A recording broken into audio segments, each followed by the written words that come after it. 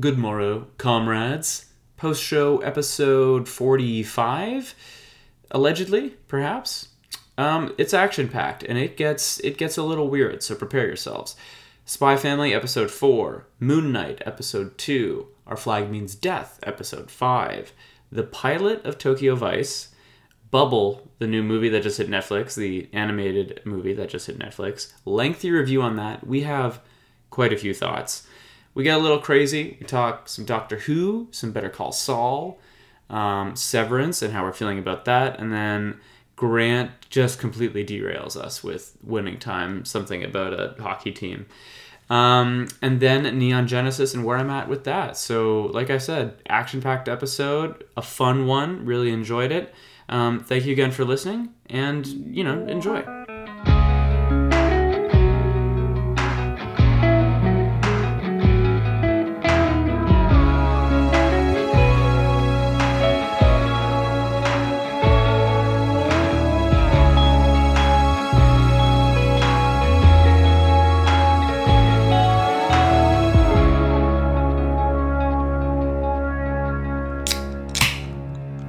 Oh, hey there, Grant. Hey, Dave. How you doing there, fella? I'm alright. You know what I've realized? I think I say that every week. Fella. Yeah, I think I know I always say, oh, hey there, Grant. But I don't know where this fella thing started.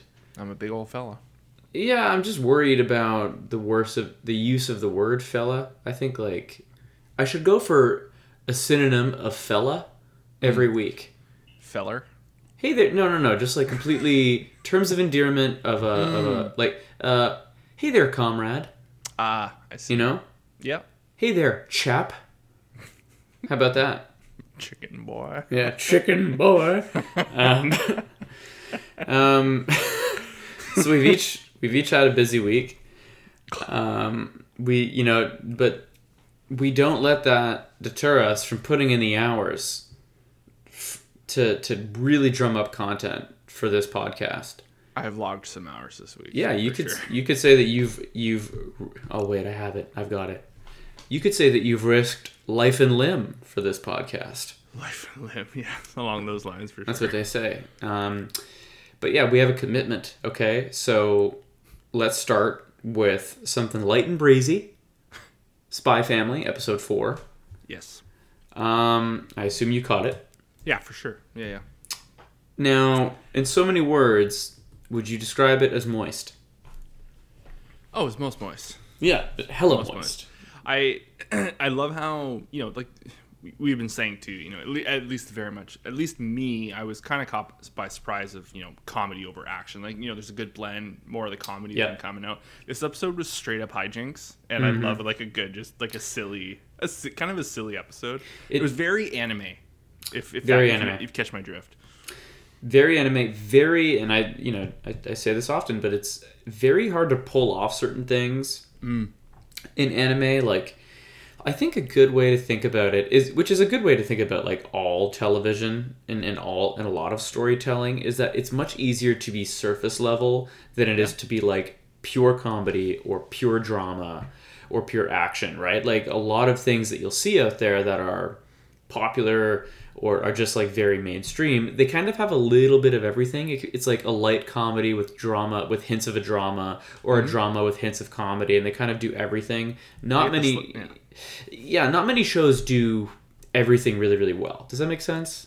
Yeah, this is, and it always bums me out to say, the expression of, not a master of all, Jack of all trades. Jack of all trades. Master. So weird. I knew you were going to say that. I knew it. This show, I find it's not just getting by in all those departments. It truly is excelling at a very high level in every kind of genre that genre is not the way, but medium, I guess. Medium, yeah. It really it's on all cylinders at all times. Even the slow moments, and there was a couple weird disjointed moments in this episode, but I think that came with the territory of just how kind of goofy it was, the gags, the outfit change gags, and the introduction of the three old men, in every anime, there's always just that kind of overtly wise looking character, and it was giving Tengen vibes. Yeah, yeah. Yeah, very flashy, very. Was it graceful? Not graceful. What was the word he kept saying? Flamboyant. No, not Tengen, but this character in Spy Family. I'm blanking. Oh, on, elegance. Elegant. Oh, yes. Elegance. You know that dude. That's just what I have in my notes. Is Spy Family episode 4 : elegance. Yeah. Like, it's so good. It's just really hard to pull off a full-on comedy episode.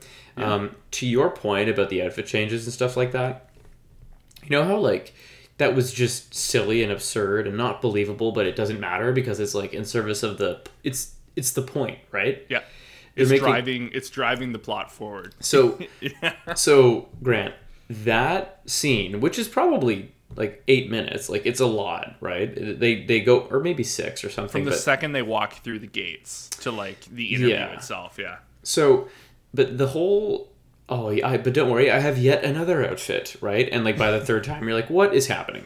So that is every single episode I've ever seen of JoJo's Bizarre Adventure, and it's that all the time.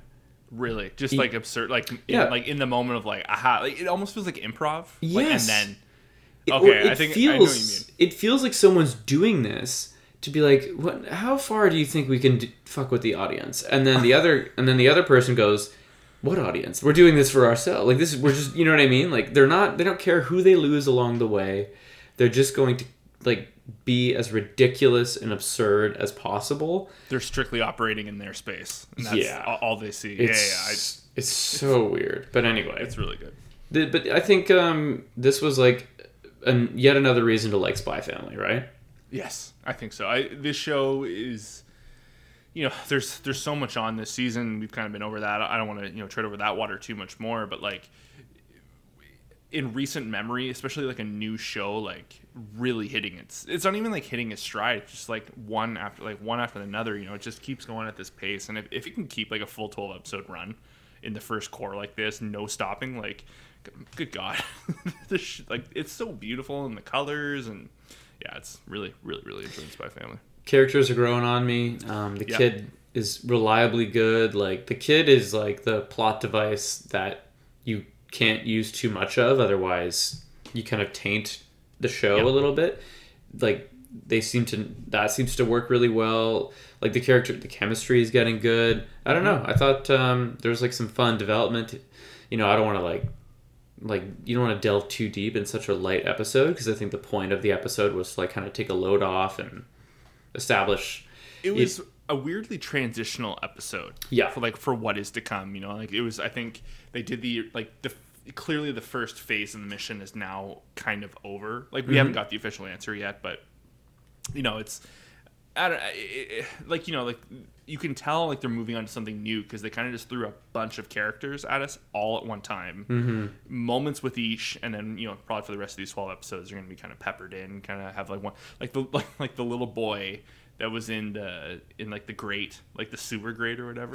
And it's clearly like placed there as like a honeypot. Yeah. And that's like we're definitely gonna see this kid again. Stuff like that. Obviously, like the teachers and the headmaster people and whatnot. But it's I bet this will be a really good show if people find this like a couple months late.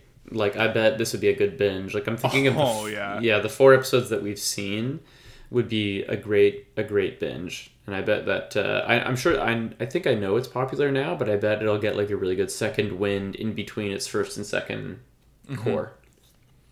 Well, this is a show like this. There's just no way the final episode of the first core. There's no way it's not just going to end with a big bang.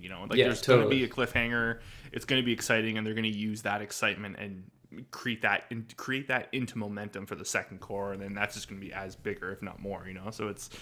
I think the show is hitting all the right marks, and true say. Yeah, I'm just, it's the new Saturday show, right? You're like, oh shit, Saturday, Spy Family, let's go, let's get it. Speaking of currently airing shows, that's the only segue I can think of. Moon Knight. You want to jump into that a little bit? I would actually love to jump into Moon Knight. So, first of all, how far are you? 2 episodes. Okay. I watched the first 2. Oh, perfect. Me too. Okay, so, do you want a spoiler warning so that we can talk details if we need to? Yeah, like I think We're several weeks behind, right? Yeah, the finale is airing this week, so I think it's fair game to talk episodes 1 and 2. Well, there's your spoiler warning for the first two. What are you thinking so far?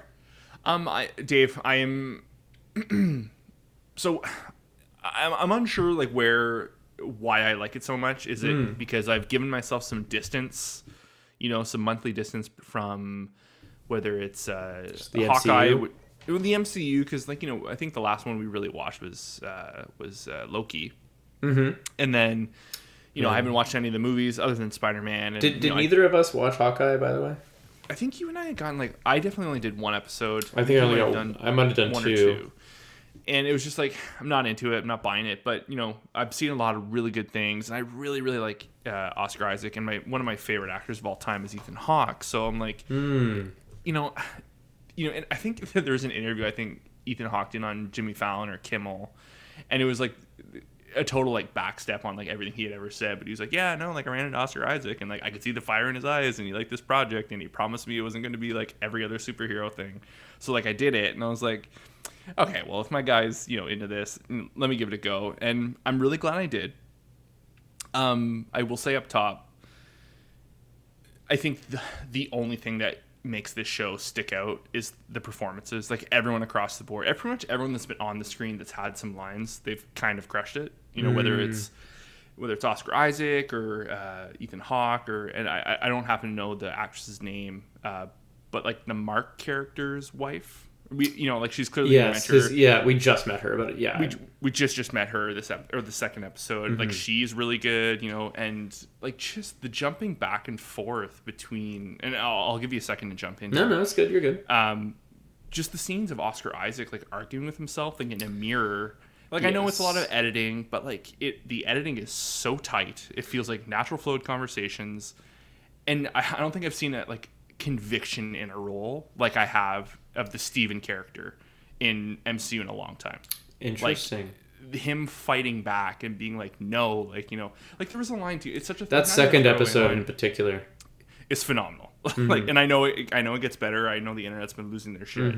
I think episode 5 or the penultimate episode is supposed to be a big deal, yeah, for him specifically. So I don't know. I'm just really, really digging it. There was just a line, she's talking about she wants a divorce, and he, as the Steven character, he's I wouldn't divorce you. I would never divorce you. He's such a romantic, and the ideologies between the two characters played by the same person is just so impressive. It's honestly 2 episodes in, I'm enjoying pretty much way more than I ever liked any of Captain or Winter Soldier and that was a tough Falcon. one. WandaVision, you and I were up and forth. I think Loki as a whole was good up until the end, the very end, which I did not dig that finale. But I don't know. I'm definitely going to continue watching it. And it makes me. I think I might go back and watch Hawkeye. Just Yeah. Everything. On TV, so. True say. Everything I heard about Hawkeye was that back half apparently just slaps, as the kids say.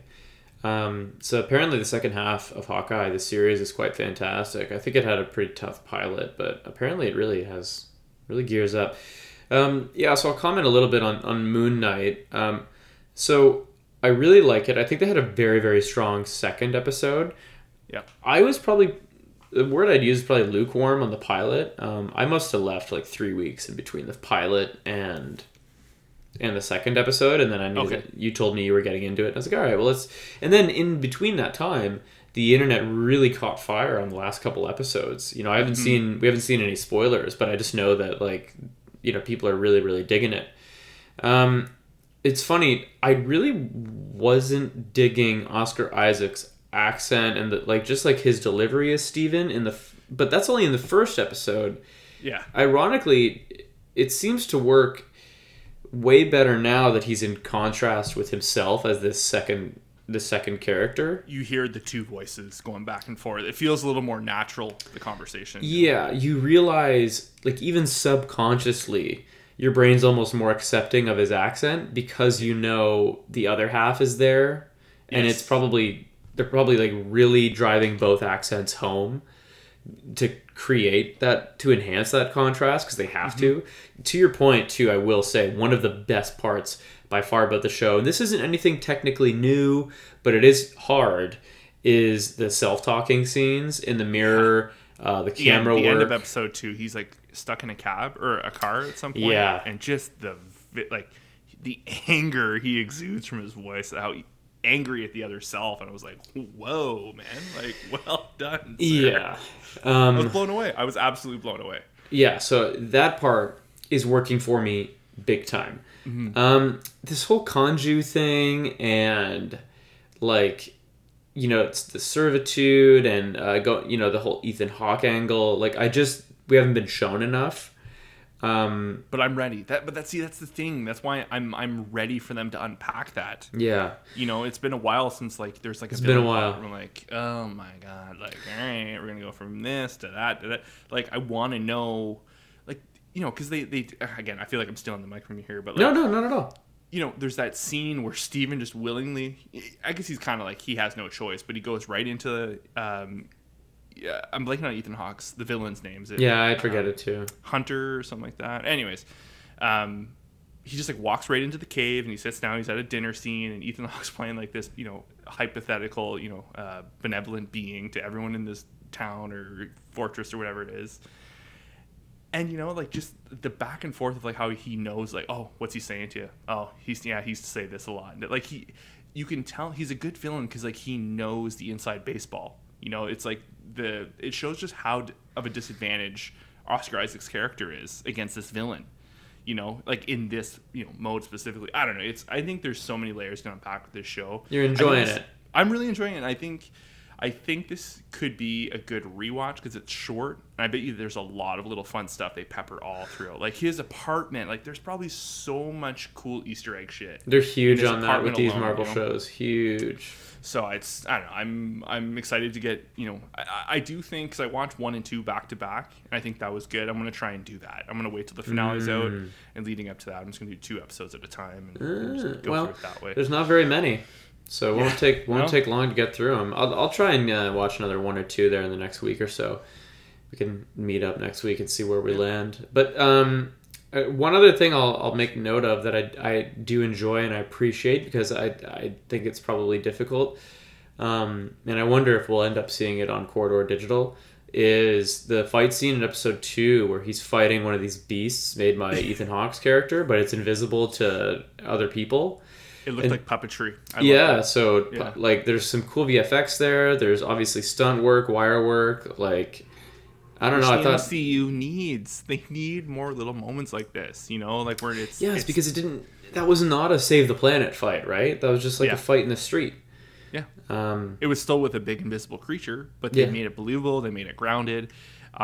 If we could take like 30 seconds to ease up on the smoke blowing up this show's ass, the worst CG Marvel has ever put on a show. Of the Kanju and. Not Kanju. He's not perfect though. Like, he's far from perfect. He's very, like, you know, otherworldly, I would say. But the opening episode, the escape scene from like Switzerland is some of the worst Marvel has done in one of their properties. There's some highlight reels on that Black Widow movie though that are pretty tough. Really? Yeah, I still haven't seen it. Have you? No. This has kind of, like, I'm not going to say I'm going to jump right into everything I've missed, but I do feel like this has kind of, like, warmed me up a little bit to, you know, the next wave, because Thor's coming, and obviously Doctor Strange is coming out this weekend. True. You know, so are you going to try and see it on the weekend? I don't. Realistically, I don't think I'll be able to catch this one in theaters. But, in theaters at all? No, well, you know, inside baseball. I'm not really mobile right now, so like, I don't know. I'm not. We'll coordinate so we can do a review for the pod. Yeah, which I'm excited for. Like, I love Sam Raimi. You know, I think we had talked about this last week, so I'm not like fully bought back into the MCU, but I think Moon Knight has done whether they wanted it to do that, this is the spark that's kind of relit me a little bit in all the IP. It's, you know. Above all, I'll say that it's fresh, right? For sure. It's probably the freshest thing they've done in a long time, and I'm curious to see where it goes. If you're at, like, what do you think on your hype level is that? Like an 8? You sound like an 8. On Moon Knight? Yeah. Easy 8, yeah, so far. 6.4 is where I'm at. But not because I think it's like bad, just because like I might have been a little more MC'd out than you were. You know what I mean? MCU'd out. Yeah, I think so. I agree with that. But I do think like the pilot, I also agree is not its strong suit. It's not a great pilot. It's not a bad pilot. But I would say that was like a 6, 7 for me. But I think that second episode is like really good. They covered a lot of ground that second episode. It was really, really well done. As far as I was gonna say something. Meowing cats distracted me. What I was going to say was this should go on the Part-Time Otaku merch section for notes to ourselves. Is we say it all the time. Pilots are hard, man. Pilots are hard. Yeah. They do but they really are. Like, you really, anytime you shit on pilot or you're critical, and like we're certainly allowed to be critical of things, but it's like one thing you can always, I don't want to say give people a pass on, is the pilot. Not a pass, but like you do have to just maybe change, realize your expectations a little more and realize like how much a pilot has to accomplish. It's an insurmountable amount of work. Not insurmountable, but it's a very heavy amount of work. You gotta have a little bit of buy-in, right? You have to be open to the story and knowing that it is going to continue. Like, you're not going to get your finality in this one episode, right? So it's a balancing act. That's why the follow-up episode is so important too, right? You got to come out swinging for episode 2. It's definitely, like, for me, like, as a recommendation, anyone listening, like, if you were just like not at all with the pilot episode of this, if you watch the second episode and it if it still doesn't sit with you, then I think that's like a good place to just don't worry about it, kick it out of your mind. You can stop there. But because that second episode is really good, I was shocked. I was like, oh damn, like they really stepped it up for this episode. Like I now see what the show is, and I'm in. So it's good on them. The mouse. Well done, sir. Yeah. I'm at episode 5. This is a light and quick one. Okay. I'm on episode 5 of Our Flag Means Death. Okay. All right. So you're almost at the end. You're more than halfway through at this point. And you finished it, right? Yes. Yeah, I'm done. Okay. So yeah, I'm more than halfway. It's like a very specific mood, right? It's again, it's like very, very similar to what we do in the Shadows. So it's like you have to be in the mood for that. Absolutely. And I think, like, how do I phrase this? It's like, sorry, so much dead air. I'm just trying to get my thoughts together. I like it a lot. I don't think I like it as much as what we do in the Shadows. Sure. But that's fine. I will say though, like, these types of shows, it's not unlike a semi-modern sitcom where like the world is so flexible that they can just decide to be like, I want to tell a story about insert scenario, and they can just like very easily write almost any story into this show. Yes. And that this is evidenced really, really well by episode 5, which is they take Blackbeard to a fancy dinner party with Nick Kroll. Dude, Nick Kroll, like, that was like some of the best shit I've ever seen in my life. That is such a good episode. At the end, a spoiler, but one of my favorite like scenes in the whole series is like when Stede Bonnet returns to like save the day, and they all start sniping at each other. Oh my like God. in the parlor, and I was like, oh my God, it's so funny. I loved that, man. I thought it was so good. Like, and I just cannot believe, like, all the little things, dude. Like, the whole thing is obviously a play on the absurdity of shit like that. Yep. Like, it felt like Nick Kroll's direction was like, I want you to do the most over-the-top, ludicrous, unbelievably bad French accent and commit to it without hesitation. Don't ever try to make it real. I want you to sound like a 16-year-old or a 14-year-old doing a bad French accent, and he just like unwaveringly delivers it but like still somehow seems serious, but it's just so ridiculous. I don't know, man. And it like, and also still comes across as clear. And like yes. the jokes are, you understand where the joke is. It's I was tremendous comedic acting. It's really, really good. I was watching that with my mouth open. I was just like, what are these people doing? This is so ridiculous.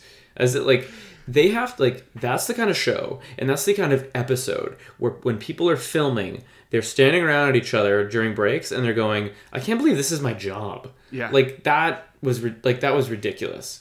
How do you be off? One of the best things not, ever. Like laughing your ass off at jokes like that. Like, yeah, man. The improv that like shows like that, the improv that just must take place. Yeah. Just everyone like lose. And even like there's even shit like Sam was pointing out, like, it like little things that they don't intentionally draw a ton of attention to, but if you just look for it, like how they all wear the fake wigs, right? Yeah. Like at that part in the parlor at the party, like one guy's fake wig was just flowers and a whole chicken on his head, and like I didn't catch it till the end. I was like, wait, that guy's wearing a chicken, like, but he had it for the whole party. Fuck no, I need to go back and watch that. Just shit like that, man. I don't know. This is a very solid recommendation by you. I also like for mealtime lunch, I started rewatching the IT Office or the IT Office, the IT Crowd, the IT Crowd. But one of our favorites. Yeah, you think about the IT Crowd, the Office UK, and then like What We Do in the Shadows, Flight of the Conchords, like all this humor in the same or somewhat similar area. Mm-hmm. It's just nice to see it still thriving. Yeah. I'm just very, very, very down. It looks different, but its soul is the same. Yes, absolutely. The feeling remains. So yeah, that's Our Flag Means Death. Such a good show. I'm so glad you're enjoying it. Yeah, I'm so glad you're both enjoying it. Yeah, it's a vibe. It's a mood, and I'm down with it. Over to you. I've got like a few, like several more things. So I'm gonna let you hold the mic. So I took another swing at Tokyo Vice. Oh, you know what? I watched the pilot, so that works. Okay. Well, so before I jump into episodes 2 and 3, what did you think of the first episode? So I think like what you described it as was that it's like extremely my shit or our shit, and like I think I agree. Not like further to our point earlier. Not the strongest pilot, but like a strong pilot, like long pilot. Yeah, a full hour, and it's almost all world building, right? Like, and sometimes that's the making of a great show. Like I just haven't watched something this serious in a while. I mean, I want to talk about something else later, but I haven't watched this kind of show in a long time. Yeah. Well, it feels like a Michael. I know like there's other people involved, but like it very much feels like a Michael Mann movie. Like it kind of feels like Heat. The first episode doesn't do a great job because again, pilots are hard, and we've really hit that home this episode. But the show, like episode 2, phenomenal. Like it was like well, it's like what I had read online. Everyone, I think the consensus is no one really likes Ansel Elgort as the lead. And is that his name? The guy that was Baby Driver? Yeah. Dude, that was like one of the next things I was gonna say. That was my thing too when I had originally told you about it. I was like, I don't like this fucking guy, and anytime he's on screen, I was like, well, this seems like a waste. And that has not gone away. Like anytime he's on screen, it's just like, like if it could be anyone else. Timothy Chalamet is all booked up. Whew. Yeah, well, it just feels like don't even tease me. But it feels like there are a couple young actors in this age in this demo that are getting all the work. Like you know who would have killed this? Tom Holland. And I'm sure. And I'm sure Ansel Elgort would not like hearing this, but fucking Miles Teller in this role. Oh man, Miles Teller would kill this. Like he's who I picture. But the thing I had also read online about like post episode 1 is when the cop shit really kicks in and when the Yakuza shit really kicks in. Yeah. Dave, yeah, boy. Like, it is so, like, the inner work. Because, like, like, I've played the Yakuza games. Like, that's, like, a big thing between Joey and I. Like, we love that shit. Like, and... Yeah, you reviewed them on this show, I think. Yakuza Sent, like a Dragon. It was one of my absolute favorite games from probably my favorite game from last year. And, you know, I've watched Joey play them over the years. I've watched all the stories online because they've been around since, like, the PS2 era. You know, like, these Yakuza games are old. And, you know, so I'm familiar with, like, the groups and, you know, the different clans and the part, like, the sub-clans all within all that. And then you see this show and you see it live action. And, like, I'm sure there's movies. Like, this isn't, like, new territory by any means. But it almost feels... It's shot like a Western... gang drama or like a you know, cops and robbers drama kind of thing, but it has the tone and the feel of, like, genuine, like, you know, like Japanese culture and just, like, you know, the comings and goings of the various gang members they're slowly introducing. And you know, like, Ken Watanabe is in this, and he's, like, always, like, just batting 1,000, like, in everything he does. Yeah, that guy doesn't miss. He plays the cops, and they really get into, like, how the cops and the Yakuza clans, like, have to work together because of all the laws that have been passed. Yeah. And it's like, it's in no one's interest for shit to be in the news. So, like, the cops are just openly like, hey, like, you got to give us a guy because, like, we caught you doing this. Don't make a fuss. Like, we need a body. So, like, a guy, like, willingly goes up, he gets arrested. You know, and then, you know, and then it comes back into the Ansel Elgort stuff, and it's like, ugh. And there's this whole thing with a girl that he's kind of, you know, I think she's in the first episode. She works in one of the hostess clubs. Yeah. And, like, that stuff, like, Leanna watched the pilot with me. She's like, that's not for me. This is for you. You know, enjoy kind of thing. I'm like, all right, loud and clear. And I was, like, halfway through, it was either the second or third episode, and there's, like, a dinner scene between the two characters. And Leanna was, like, sitting beside me, and she's like, that was the fakest fucking conversation I've heard in my life. You know, it was just like these two characters are like university educated, like, talking like they know the streets kind of thing and all that. It was just very, very funny, and it was the first time she chimed in. I was like, yeah, no, I think this is just the internet as a whole, their feel about this show right now. But everything outside that, it's really, really cool, and there's, like, clearly a mystery going on. And, you know, I will say in the closing moments of episode 3, I can see myself growing on Ansel Elgort's character a little bit, because I think he's also maturing as a character. So it's like, okay, he might be able to fit into this, but he's just like, you know, he's like a 6 foot something white guy walking around the show. It's, you know, I don't know. It's kind of a hard sell. It's a really hard sell. I'm hoping by the end it's all one big picture, and I'm just like, okay, we're good. You know, and you don't know how you'll feel or how we'll feel, like, post growth. Like depending on the character arc too, right? Like, I think my problem with him is, like, I can't tell if he's playing the character, and it's the way the character is written that I don't like. Like, you know, to Leanna's point, like, there was definitely some clunky dialogue in that scene, and it was just like, what is going on here? But, like, is it the performance that I don't like, or is it a combination of the performance and the way this character is written? And I don't know, because to your point, too, you put Miles Teller in this, and you get him to say the same words, it's probably a better product. So it's probably going to land, you know? Yeah. So, yeah, I don't know. I never saw Baby Driver, so I don't know if I've ever seen this guy in anything. I liked it, and I didn't dislike him in that. Like, he wasn't by any means my favorite part of the movie. You know, it was a movie about, you know, cool fucking cars going fast, you know, and, like, good tunes blasting. Like, you know, the whole shtick was, like, he didn't really have to talk. The music kind of told his story, you know, and, like, it was just, like, him being the wheelman, and he had all these other characters doing the real heavy lifting all around him, you know. Like, John Hamm and Jamie Foxx put in 2 phenomenal performances, and I know Daniel Craig in that too. No, Kevin Spacey is. You know, all that shit aside, he was good in it. You know, it was he played a good role, and you know, it just, Ansel Elgort was not, like, you know, he was like the silent wheelman. You know, like, he did barely more than, like, Ryan Gosling in Drive. You know, like, do not come for Drive. Drive is good. So, no, but that was like a muted performance, and it was all about, like, I like to call it restrained. Well. I 6 know, one, half a dozen the other. I know. That's kidding. a great movie. But no, I don't know. Like, I think Tokyo Vice, for you and I, it's definitely one to keep watching. If you even, I think you should at least watch episode 2, because that's when they dive into the cop stuff, and that is so fascinating. Yeah, so interesting. And episode 3 is more like the Yakuza stuff is kicking in. Let me put it this way. I am warmer on Tokyo Vice pilot than I was Moon Knight.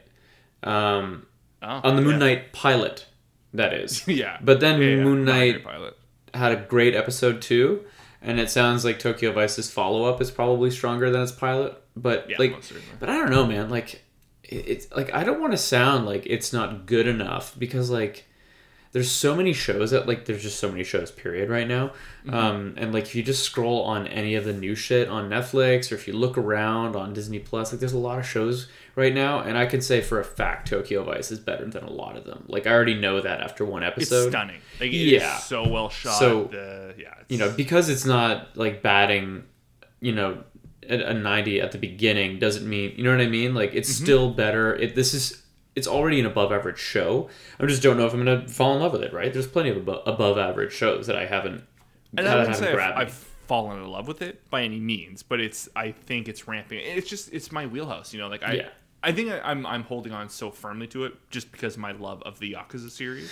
The Yakuza stuff. I like the idea of like North American lost in translation slightly, like just landing in Japan. We both like so many things about Japan and the culture, obviously.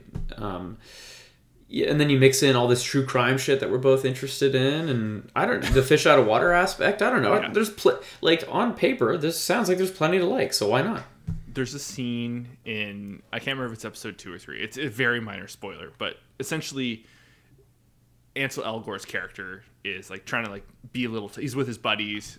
Some Yakuza guys show up looking for him, like they're looking for him by name, and he tries to be like a bit of a tough guy, and they give him such a hard fucking smack that like brings him back to reality. And like you can immediately see it just kind of like just fades out of him, like okay, like I'm out of my depth here. Like they immediately move on to his friends, and he's like, no, okay, like I'm coming, like I'm not, it's me, like I know Japanese, I know you're looking for me, and they're like fucking move, like you're wasting my time. It was pretty funny, just like one good smack just fucking reminds you. It is good to see him get taken down a peg. That happens a lot, even just in the pilot. Yeah. So it'd be He's interesting constantly to getting see. dressed down. Yeah. It'd be interesting to see what happens to his character. Okay, let's do something beefy. I mean, we may not go big on this. We may go then again. We may go big on this. I think we need to tackle the big. We need to tackle the movie review. Big old Bubble. Bubble. Let's talk about Bubble, the new Netflix anime film that dropped like I think this weekend. Is that right? I believe so. Yeah. Friday. Yeah. Yeah. Thursday or Friday. So we're giving a fairly topical review, or a relatively. It's fairly fresh. When do you watch it? Last night?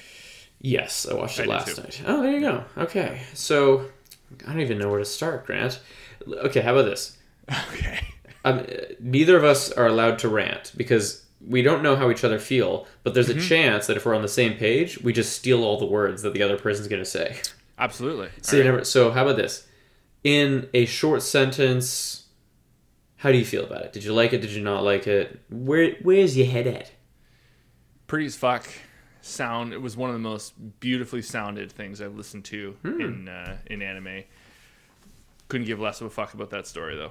Wow. Oh man, Yeah. that's funny. Man, it's what a bummer that we're on the exact same page. I wrote this is some of the most breathtaking animation I've seen in a long time. The POV. Wow. And shame about the plot is what I've written down.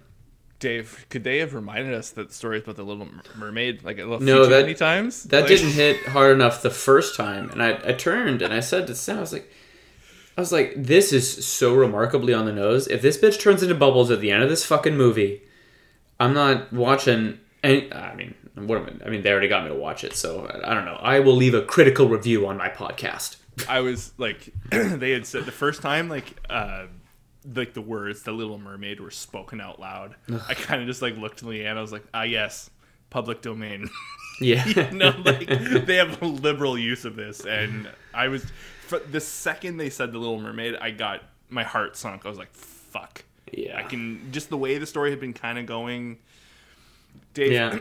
you know what? It's so funny. This is going to sound so weird because I think there is some weird connection to 86 in this show. I don't know if I think it's the music, but There was weird 86 stuff in there that I was picking up. this guy is basically. There's also a character named Shin. There was. I would have bought the protagonist's shtick a whole lot more if I had not just seen Shin give a quiet, sulky, but believable, like a damaged persona. You know what I mean? Like it was hard to see them back to back like that, like two similar type characters. You know what I'll counter with? Too much anime. You know what I'll counter? Okay, yeah, good point. Yeah. Too much anime, but also Shin had what was it? 18 episodes to deliver that slow burn and like then fade and then realization of his character motivations. And this is a movie where he's supposed to go through these things quickly. And as the character arc progresses, like it's just kind of convenient a lot of the time. Quick. It was like he just I don't know, maybe this I would like to say maybe this is a better series than a movie, but then again there's not much story to be told here. So it's like this is probably the best it's going to be in terms of like how to pace the stories. It's probably a feature film.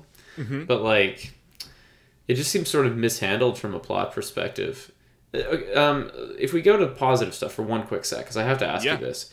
Like, there's lots of positiveness, I will say. Yeah, did you see... director of a lot of Attack on Titan episodes, which is absurdly obvious all over the place. It was like watching them rip around on the ODM gear. Even the water boots was exactly like ODM gear. A lot of voice actors, too.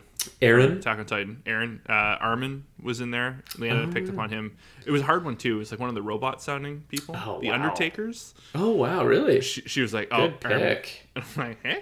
I caught Aaron as Kai. But also, not just AOT, and it is obviously WIT Studio production. Did you catch a lot of Vivi Fluorite shots? Absolutely. The eyes. Stills and the eyes. There was fantastic. The end of the movie. It was I felt so bad. Leah and I were like laughing throughout the movie. Like there was just like it was hard to take seriously after a point because and I'm going somewhere with this, but I do think the big problem for me is and any avid parkour enthusiasts that are listening, I don't mean to besmirch any of you. Well, don't, Grant. They're 80% of our audience. I think it's a beautiful trait to be able to use your body such as this, but I could give zero fucks about people flipping around in like specifically parkour, let alone the driver of a story of like Hunger Games parkour. I couldn't take it seriously, and I'm like, oh my god, I love this studio, I love their storytelling, but this is like, what the fuck am I watching? And they're like these big serious moments, and I'm like, I can't take them seriously. They're doing like jumps and like it seemed a little ridiculous even for anime. But anyways, that was a total sideline. There's a shot at the end. The point is, like, we were laughing the whole time. It was just like, this is all about parkour. Like how am I supposed to take this seriously? Yeah. Like in the real world, I can't take this seriously. And I'm expected to like, turn my brain off and be a part of the story. But like, so we were just laughing through the whole movie. But like right at the end, she's like laying there like she's half body and she's bubbles, and the bubbles kind of turn to like this white foam. And I just looked at Leanne. I was like, yes. My final form, soap. Dude, but it was that's exactly shot. It was because she's on like a grave that's like out in the water, and it's like this grave of flowers, and then but I remember I also looked over. I was like, oh, she's soap scum now. But it's meant to be sad. So I wanted a rebuttal to your point about how ridiculous it is because that shot was so great and so beautifully done. It was stunning. But the hilarious part about the parkour stuff is it's only ridiculous because this movie, while having an unbelievable animation and kind of a lackluster story, parkour is only ridiculous because they are trying to swing for like, this is heavy. Like they're trying to make you cry. Like like the end of that movie, as she's gonna do we spoiler warning? I don't know if we did. But as they get into the final act of the film, I think we said whatever. As we get into the final act of the film, they're approaching it with the music was great and all that stuff. Like the tone that they're getting into is like the final act of that Your Name movie, and to be fair, the animation quality is right up there with it. But it's like this story doesn't even have like an iota of the heart compared to Your Name. No. Like not even close. And I just don't know. Like I want the characters to be happy, I guess, but the movie just did not do enough for me to want the protagonist to get what they wanted. You know what I mean? Like I was just like, and then like I'm taking notes throughout the movie, and I'm just like, oh, I guess it's not an ending without a fucking sky beam. Yeah. Here we are. Like I don't know. It just and I don't know if this is based off of a manga or something, and maybe just a lot got lost in the transition to feature because, you know, as fans of other types of stories, that's happened how many hundreds of times? Yeah. So I don't know. Also, not to be like a Wit defender, I only know, like, I only noticed like when we went into the actual movie and like they did the credits up top. I don't think Wit did the story because they made a point of saying studio something else. Story by and then animation by Wit Studios. So like again, I'm not trying to I'm not maybe they knew. You know, like I'm not trying to defend, you know, our favorite studio, or at least my, you know, very much my favorite studio, but like it was the you know, I hadn't really thought of it, but I think the Your Name thing really sticks out. I'm sure there's ever since that because there's a came out, lot of similarities. A lot of similarities, and you know, they don't hold a candle to that love story. No. And like this as a love story, like I didn't buy it. You know, we were watching this, and I looked at Leanne. I'm like, this is like I'm blanking on the Bubble character's name, Atsu or Adi. Uda. Uda. Wow. Okay. Uda.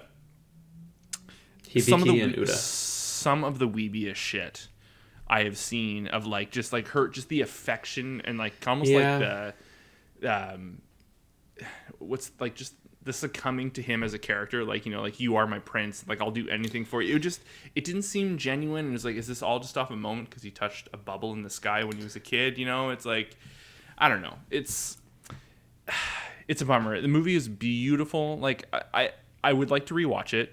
You know, it's not that I didn't give it a fair shake. The opening, I gave it like the fairest shake possible. I went in excited as fuck, you know, like I was 100% in, and then it was just like one thing after another, and like I never really understood like why the scientist character was there, like kind of like the maternal character. Well, the world like building was just clumsy as fuck. Like there's no other way to say it. Like, and a lot of the time the answer to these problems is you extend the length, but a lot of things in this movie were rushed, and they spent time like I don't know.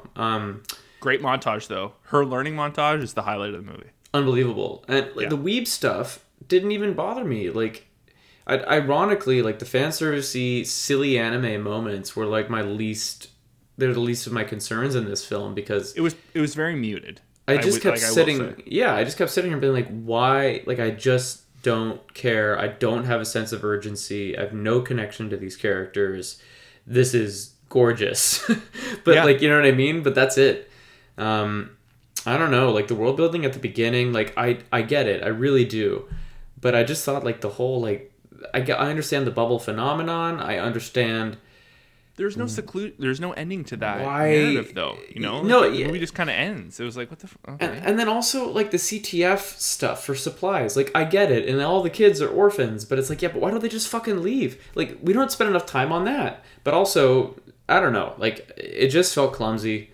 It's one, you know, we've talked about this a lot as well, where once your audience loses their sense of disbelief, all they're going to do, or their suspense of disbelief rather, is they're just going to start poking holes, right? Yeah. Like once you haven't weaved a comprehensive enough story to capture the attention of your audience, and you make like you have a couple little plot holes, like this is what caught fire on Game of Thrones towards the end, right? Once people started noticing little things here and there, then they noticed everything, and they just got their torches out, you know, and now it's like, oh well, if this is wrong, then this is also wrong, and it's like you're no longer along for the ride anymore. You're just sitting there being like, I don't know what I'm supposed to feel from this.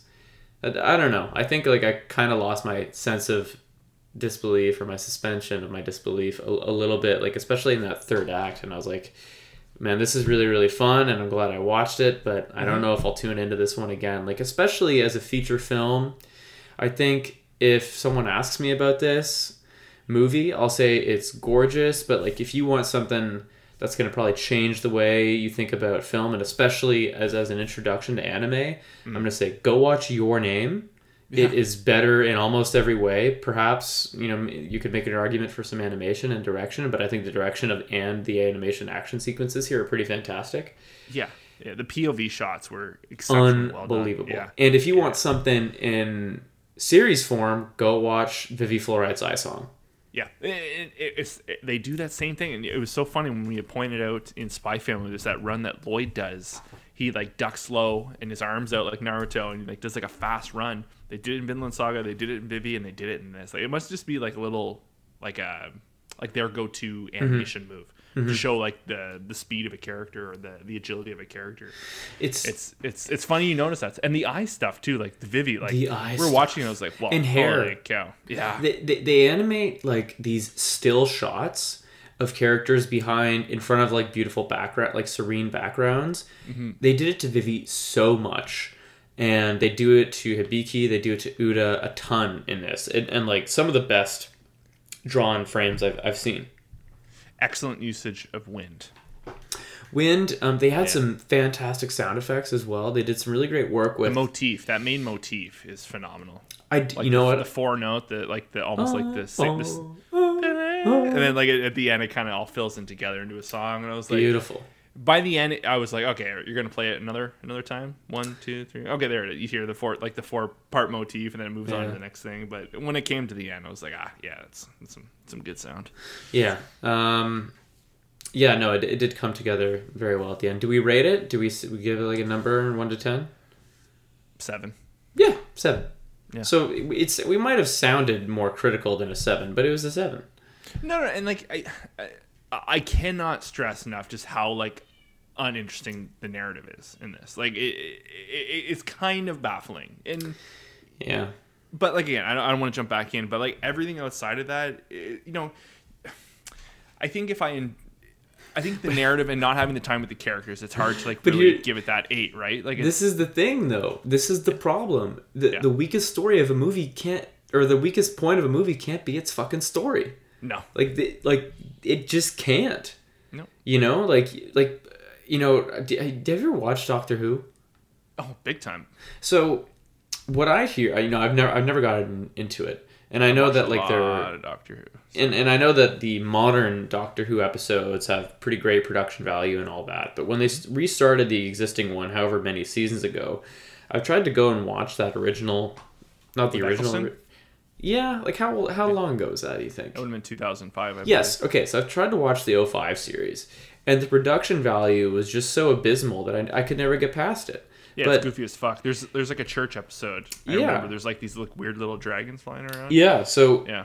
But here's the thing, is everyone goes, yeah, but like the story is so powerful, and it's so good, and the world building is so fantastic, and plus production value stuff really sorts itself out, so it's not that big of a deal. So wait.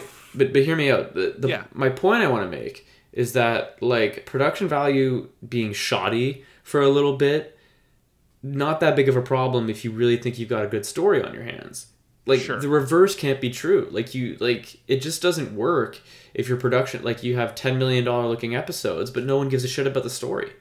Well, the irony is the most recent seasons, it's like the inverse. It looks like the best it ever has, and the story is just like nonsensical. Yeah. Like Leanne and I, like we've watched all of like the new series. Like that was like her and I first started dating. Like I had watched years of Doctor Who, but I got her into it. We watched it all from the beginning. From like where Eccleston started, not like the super old stuff, and like we fell in love with it. Like all the doctors, the quirkiness to the show, and also like the set production is like kind of like shitty intentionally in certain instances. It's kind of the charm. I think they kind of trying to harken back to like the 60s, but but now it's not the same. It's a Doctor Who. I never expected us to be talking about that today, but breaks my heart. I know a lot of people are really, really passionate about it. I've just never gotten into it. I do quite like. I mean, it is a really cool character though. Like I like the whole idea that other characters can embody. It's a great show, man. Yeah, I love me some David Tennant, so I was trying to work up to get to his role because I'm a big fan of him. One of the best. Yeah. Yeah, he's not my doctor, but he's one of the best. Who's your doctor? I'm a Capaldi guy. Louis Capaldi? Spotify? They are related. Fuck off, really? No, they are. Yeah. That's ridiculous. So, before you go... Sorry. Okay. Do you want me to throw to you? Yeah. You have something? What do you got? Well, so I've been on in like a bit of a live action binge. Case in point, Typical. Tokyo Vice and Moon Knight. I really want you to say what I hope you're going to say, but I have a feeling you won't. I guess I could have just thought that instead of saying it out loud. Okay. Well, You ever feel that way? Sorry, go ahead. Sometimes. Better Call Saul's back. Oh, shit. Yeah. A couple weeks late. I was able to catch up on. I think the episode 4 aired last night, but I was able to watch episodes 1, 2, and 3 over the past few days. Is it what, season 6? Season 6, part 1. They're splitting it up, but I think the second part's coming in the summer, so it's not like we're waiting a full year or anything like that. I won't stay on too long. I'm just going to say, Breaking Bad and Better Call Saul, they are two different shows in the same world. I genuinely like Better Call Saul more. I've really heard that. I know you said that a while ago too. It's two different beasts. It's apples and oranges. Not even that. It's like a nectarine and an orange. Like they're kind of in the citrus family, but like they're not the same flavor profiles at all. At this point, is Vince Gilligan still show running? Yeah, for sure. Him and Peter Gould, I think his name is. Yeah, it is. Okay. It's really good, and the villains, and I went to go text my brother. I was like, man, Mike Ehrmantraut, like you put him on screen for like 30 seconds, it's phenomenal. You put him on for 10 minutes, it's phenomenal. Like any bit of screen time you have with just that character of Mike, just he was one of my favorites in Breaking Bad. Would you say that his journey is better or as good in Better Call Saul? So like you get more time with him. You see him the days of when he's not he's always been like a dirty cop. Like they went over that in Breaking Bad. But like the years where he was retired and he wasn't involved with Gus and all that, and you can see how he gets hooked up with Gus and the stuff along the way, and you can see all the characters make the same mistakes over and over and over. That's the demise of every character in the show, is they just cannot stop making the same mistakes. And Mike is no different, and Saul is no different. And they bring back Gus Fring, right? Oh, of like him like firing up the Empire and all that, and like trying to sort some shit out to get to where he is and breaking. It's really, really good. And like Bob Odenkirk, like he was great in Better Call Saul, but what he does as Jimmy McGill is to see him like before he becomes Saul Goodman. Like you can tell like he, even though he's like kind of a shit and he's just been not a low life, but he just always a fuck up and always like getting into scams and this and that. Like just he's like a fast runner kind of thing, but like he has a heart and he's like genuinely a good person. Yeah. So it's interesting to see like where it finally made that, because even in Breaking Bad, like he wasn't like a total scumbag. No, like, he was compassionate. He held on to his conscience, or more of his morality than Walt did in the end, right? Yes, and you can see like seeing how he acted towards the end of Breaking Bad, and then you see him younger as Jimmy McGill, and you're like, oh, that's where that is. That's where it came from. It was always there. I did watch a couple seasons, but I found it, like, people said it was a slow burn. I found it to be the slowest of burns. Like, those the first couple seasons. Yeah. But, like, the woman, Rhea Seehorn, I think her name, who plays... She was great.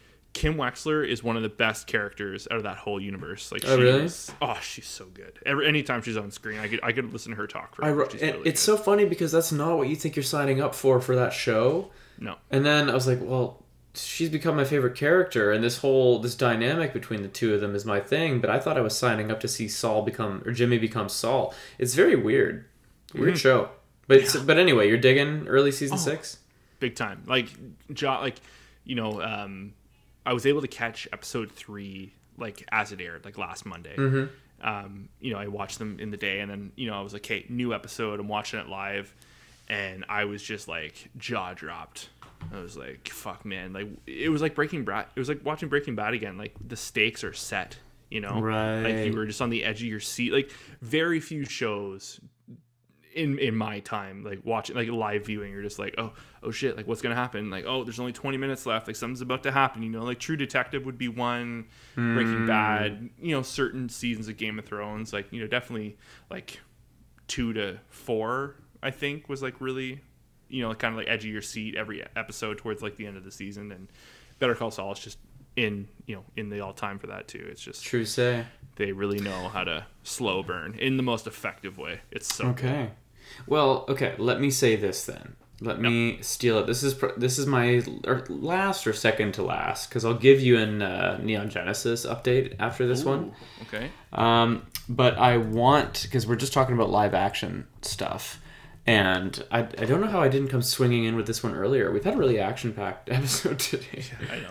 Lots to talk about. But Grant, I saw, and I don't say this lightly, and you know this, I saw one of the best episodes of television I've seen in years last week or this week or whatever. Severance? The finale of season 1 of Severance, yeah. Yeah. How far are you? Fuck, I almost hollered to Leanne in the other room. What episode are we on? I think, Get in here! I think 6. I think we've watched 6. Okay. Yes, because there's a thing. I've been so bad at not sending my messages. We watched episode 4, and it was sitting there waiting to be sent to you, saying, "I think I just want to watch one of the best episodes of TV in my life." Oh, really? Eh? If you remember episode 4, like how that. I don't, but we can. I won't spoil the finale, but we can spoil up to episode 6 if that's where you're at. Spoiler warning. Yeah, sure. But sorry, you talk about the finale a little bit, and then we'll kind of get where I'm at. Yeah, sure. I mean, I'm not going to say much other than, I told you, I think last week on the show that we finished up to episode 8, and it's not a spoiler to say it had a cliffhanger, because it did. Yeah. Every episode at this point has had a cliffhanger, I feel. Breaking news. Drama has cliffhangers. Give me a break, right? But no, there's a cliffhanger on like the penultimate episode, and then I thought it was the finale, and it wasn't. So then we watched the finale, and like then there's just like some payoff and whatnot, it's just masterfully directed. I think watching the tone shift in Severance and the tension mount and the urgency silently and slowly start to increase is like one of the best like just directorial performances I've ever seen. Like, don't get me wrong, the actors are doing a phenomenal job. The cinematography is stellar in this show. But I really think it's the direction. Like, it's not always been stellar. There's someone else, and I hate that I don't know their name off the top of my head. Something McCardle? Yeah, I think so. Yeah. But anyway, that it's just the tone from episode to episode. It's just slowly building and building and building throughout season 1, and like I don't know. Like I said, it's just masterfully done, man. Like I can't believe that they pulled it off. That's one of the best season finales I've probably ever seen. I have to think of like some others. I'm not going to say it's the number one because it's not, but like, it's just really fucking good. Like they just kind of pulled off a thing, and I think it's great. I also have to give a huge shout out to something that really enhanced my watching experience, and you know that I'm into this, but if you're listening, you might be as well, is there's a subreddit community called Apple TV Severance, or fucking Severance Apple TV Plus. Just Google Severance subreddit and you'll find it. And there's post-episode Reddit discussions there.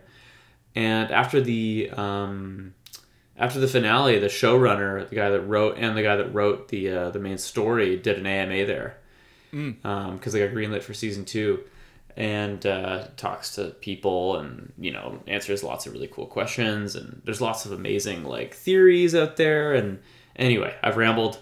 It was great. So episode 4 is the suicide episode. Yes, where Helly. Yes. Yeah. Helly tries to kill herself. Just like a phenomenal, like, the pacing of like, you can feel the dread is like leading, like every scene is just like slowly leading up to more dread by the end of the episode. And then, Helly finally gets her moment, we soon find out, again, spoilers everyone, is, attempted suicide, doesn't go through, but just like the back and forth between her and, it was such a strong episode. The following episode, which is like the optics and design episode, which a lot happens there, and it was a great episode, but it was kind of like, I was like, this is the power of watching something week to week, because we went from episode 4 or episode 5, or we had waited like a day or two and went into episode 5, and I was like, this isn't hitting like it should be, but it's not, because we enjoyed that last episode so much. Like, like the funeral in episode 4, and we kind of get a taste of optics and design in that episode. How cool is it to see Christopher Walken just like wandering the halls? And I was just like, I was like just looking at Leanne. I was like, this fucking guy has still got it. Like he's such a good actor. Like he does the goofy, he does the serious, he does such, even at his age, like he was such an imposing figure. He's doing years and years ago, and he's just so soft and gentle, and just like the relationship between him and Irving is so fantastic, beautiful. The two of them, like, just I can't believe how gentle he comes across. Like the two of them, it's a really nuanced performance. Like it's we were talking about like restrained and muted and stuff like that. Like they're just barely letting enough out. Like it's so hard to do that. You know what I mean? Like it's you think of performances like that, like you think of acting, you think about like the big breakdown scenes, right? The rage scenes, all that stuff. But it's like, it's just as hard to do like these, you're just barely holding it in scenes. You know what I mean? Like quiet anxiety, or like a little bit of a butterflies in the tummy, which I think they have a lot of around. I don't know, man. It's really well done. Such a good show. Okay, Severance. All right. One more thing from you, and then we should get ready to wrap it here. One more thing. All right, what should I pick? Okay, sorry, I hate to make you choose. No. So have you heard of the show Winning Time on HBO? No. The Dynasty of the Lakers? No. No, I'm not even once have I heard. Okay, of that. So I've been watching this week to week for about like 9 weeks there now. So Winning Time. Winning Time. So all right, hit me up. It's based on a book from. The show is based around the Los Angeles Lakers. Now, who's that? Okay, so I'm kidding. Silly goose. So anyway, so like it's about like the rising, like the rookie season of Magic Johnson, and so there's just various people. Like, John C. Reilly plays like the new owner of like this Dr. Bus character. He bought the Lakers. That's so something I didn't know I wanted, but now I'm willing to see John C. Really Reilly good. playing a team owner. And like there's just like a bunch of people in it, like random people, and it's based on a book, like on, I don't know who wrote it, but it's essentially just like the events of like that took place during that first season of like when they were trying to like get to the championship and all that.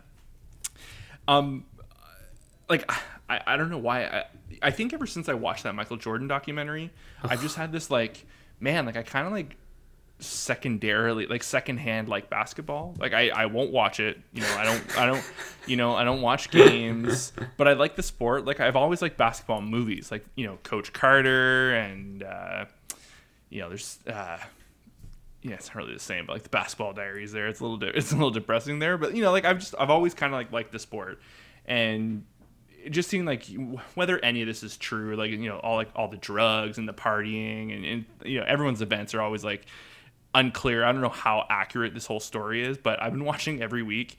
I've been enjoying it. It's funny in the editing, and they do like it's very Adam McKay, who's, sorry, I should have hit that up top, is very much involved. So like it's what like Don't Look Up should have been. Like the little moments looking up to the camera and like kind of breaking the fourth wall and saying, like at one point, like Magic Johnson, he's at a convention and people are trying to sell him on like shoe sponsorships and stuff. And there's one where essentially Nike went up to him, and the guy gives this, and it's all based on a true story, hypothetically and all that. And the guy's like, hey, yeah, like sign this and you'll become like a billionaire one day. And he's like, no, I don't trust that. I'm going with Converse. And then it cuts to like an animation of like all the money he lost out on or like stuff like that. Like it feels like a documentary, and they changed the filter to look like it was shot in the 70s at random moments in the episode. Interesting. It's a fun show. It's long, like every episode is like almost like at least an hour, it feels like. How many episodes would you say? Next week is episode 10 and it's the finale. Damn. Yeah, so it's HBO, basketball, huh? Yeah, it's fun. Like HBO though. there's not too much basketball, which is kind of like, you know, like they show some stuff from games, but it's a lot of like, you know, backroom, like what's his name? Wait, are you telling me that the is it the Lakers? Yeah. They're not a hockey team? Sorry, last one. See, if I was a sports guy, I would get upset, but like I'm not, so I don't care. Oh, there you go. Like I'm making these jokes with you, but like Jason Segel's one of the main characters. He plays one of the coaches. Dude. Adrian Brody is a coach as well, or he's in it as well. Like it's really really good. Seth? Sorry. Oh no, that's not Seth. I'm thinking of Adam Brody. Sorry, the OC. Ba-na-na-na-na, ba-na-na-na-na. Wait, you tell me you never watched the OC? No, dude. Oh. I mean, if you wanted to be popular in high school, that would have been your chance. I was not that. Oh. Sorry. You were there, dude. California. Oh, Nothing? that show. Okay. People are at home. They're singing along. Sure. Here we come. Okay. What a weird episode. I love it. Yeah. But no, it's a really good show. Like I said, I'm sure some of it like it's just not like true, or it's just other people's events. And I know like a lot of the people that it's based on have like come out and been outspoken of like, nah, I didn't go that way. I don't appreciate that like interpretation of my life and all that. Like the guy that John C. Reilly is playing.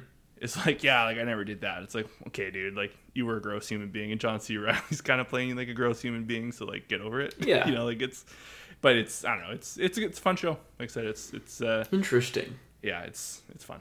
Kind of like Band of Brothers. Are you watching Band of Brothers? No, I'm getting ready for a rewatch though. Ooh, yeah, boy. I think the soon-to-be third part is coming out, like the Masters of the Air. I don't even. Is working on? What on earth are you talking about? What? Well, no, because like you know Tom Hanks and Spielberg, they did Band of Brothers. Yes, that I know. Then they did The Pacific. Wait, I didn't know that one. What's that? Wait, maybe I watched that. What's that?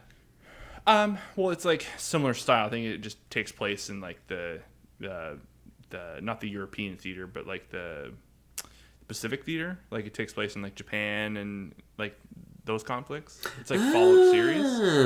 Is it just as good as B.O.B.? See what I did there? I think if you ask like the diehard, like if you ask my brother, like if you message my brother right now, he would probably say Band of Brothers is better. He'd get back to me in a couple weeks. Oh my god! See, I put you on blast. I think most of the fans think Band of Brothers is the better, but Pacific is phenomenal. But there's always supposed to be like this third part that was to be done about the air, like you know pilots and stuff like that. Because the Pacific was more about again. I haven't seen Band of Brothers. I've seen most of the Pacific. You haven't seen Band of Brothers? No, it's one of those ones. It's just I don't know if like I don't know how much crossover there would be for our audience, but God, man, you should watch that. We could review it or something, I've always wanted to watch it, just never got around to it. Oh God, Grant, it's for anybody who doesn't know what it is. It's an HBO series from the early 2000s where they get the actual veterans to, you know, tell true stories of a platoon of Allied forces called Easy Company that go from basically from D-Day till almost the end of the war, and you know, and the veterans are they do like mini interviews before every single episode to like sort of provide a little bit of color on the story that you're about to see, a little bit of insight. It's by far the best, probably considered the best like World War II serialized telling of events for television, made for television. It's the best war thing I've ever seen. Damn. Well, yeah. Shit. Now I'm gonna have to watch that now, dude. Sorry, bro. In related news, That 70s Show actors to reprise their roles in That 90s Show spin-off. Topher Grace, Mila Kunis, Ashton Kutcher, and more will return. I'm all in for it. More at 11.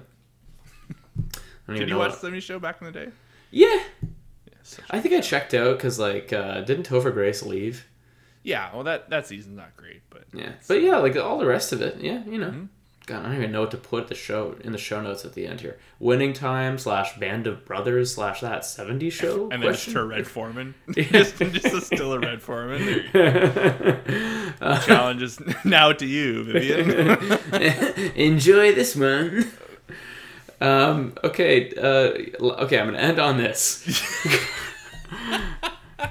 What a weird episode. Neon Genesis has not gotten insane yet. I just watched a fantastic episode 14, where it's like the summary of the 10 angel attacks that have happened so far. Yeah.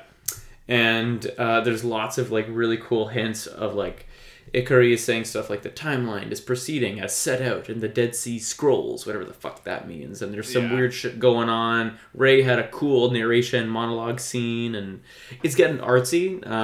Start your engines. Yeah. So, and then there was like this very mysterious ending where Ava is carrying out this giant red spear. It's and this secret Project Adam has been referenced a bunch. I'm trying to keep up with it, but I'm trying not to read too much into things. I've found a rewatch community of first-time watchers on Reddit, so that's helping as well. I don't know, man. I'm really enjoying it. I'm like watching probably like one episode every 2 days at this point, and I'm just that's the move at this at this juncture. That is the move, I think. But I'm really really loving it. That's where I'm at. How'd you like episode 13, the isolation episode? Like when they're stuck in Nerve and like the AI's taking over the facility. How good is that fucking episode? So it's funny that you remember that one by name, but yeah, it was that was a very different change of pace. Yeah. And I gotta say, like, very ahead of its time. Like, yes. One of the best bottle episodes I've ever seen. An incredible bottle episode, and just like there's just a lot of modern TV that does that kind of shit these days. That's why it was so weird to see like this show doing it. And I was like, you know what? Like, fucking get it. I was down. I'm ahead of its time. Very, very much ahead of its time. I'm looking forward to seeing, shit kind of fly off the handle. Oh, I'm so excited for you. Yes. Okay. That first time's important, I think. Yes. The first cut is the deepest, as they say. I think we can wrap it up on that. Yeah, I don't think we could jam-pack anymore if we tried. Yeah, 74 minutes, 56, 57. Thank you guys so much for listening. Like and subscribe. Follow the podcast on Instagram. If you want us to cover specific shows in the future, let us know. We'll cover it on the post show. Maybe we'll do fun bonus episodes, or we'll go back to like a weekly coverage thing at some point when we really fall in love with an anime. It's all going to happen. It's just a matter of when and what. But thank you again for watching, and we will see you next week. Bye, guys. Cheers.